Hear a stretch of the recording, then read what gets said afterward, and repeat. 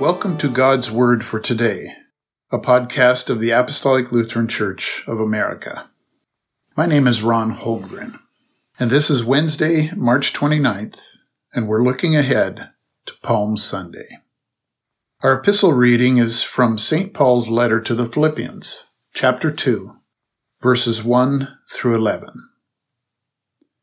If there be therefore any consolation in Christ, if any comfort of love, if any fellowship of the Spirit, if any bowels and mercies, fulfill ye my joy, that ye be like-minded, having the same love, being of one accord, of one mind.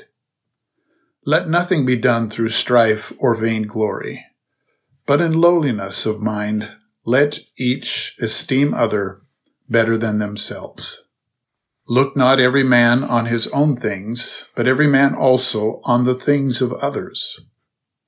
Let this mind be in you, which was also in Christ Jesus, who, being in the form of God, thought it not robbery to be equal with God, but made himself of no reputation, and took upon him the form of a servant, and was made in the likeness of men.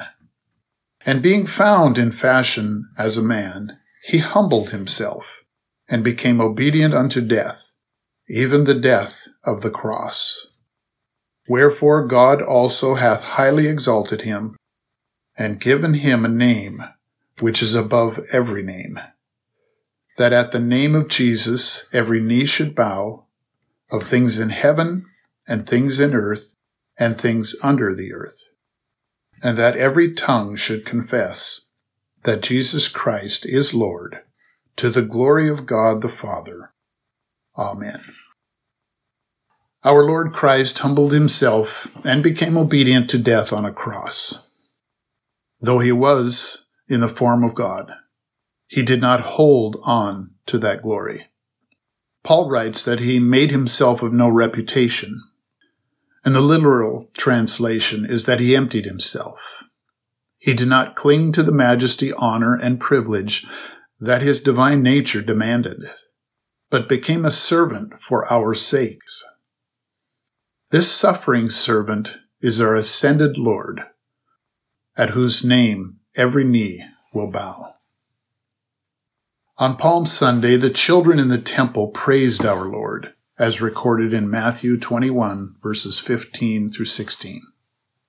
And when the chief priests and scribes saw the wonderful things that he did, and the children crying in the temple and saying, Hosanna to the Son of David, they were sore displeased, and said unto him, Hearest thou what these say?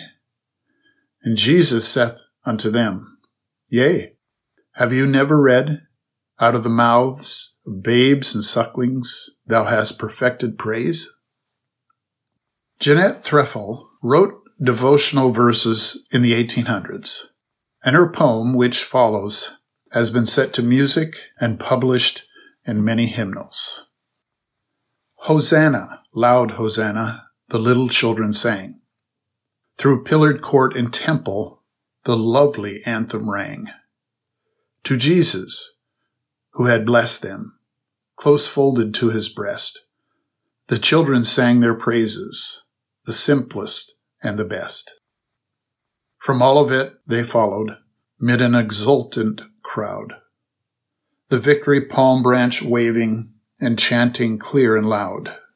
The Lord of earth and heaven rode on in lowly state, nor scorned that little children should on his bidding wait. Hosanna in the highest, that ancient song we sing. For Christ is our Redeemer, the Lord of heaven, our King. O may we ever praise him, with heart and life and voice, and in his blissful presence eternally rejoice. Let us pray. O Lord Jesus Christ, you are highly exalted of God, and your name is above every other name. We gladly bow the knee before you, and we confess that you are Lord to the glory of the Father. Give us courage to continue that confession until the day we come to you in glory. While we are here, grant that we may look upon the things of others and esteem them higher than ourselves. Give us servant hearts and servant hands. Hear our prayer, O Lord. For you reign with the Father and the Holy Spirit, one true God, world without end. Amen.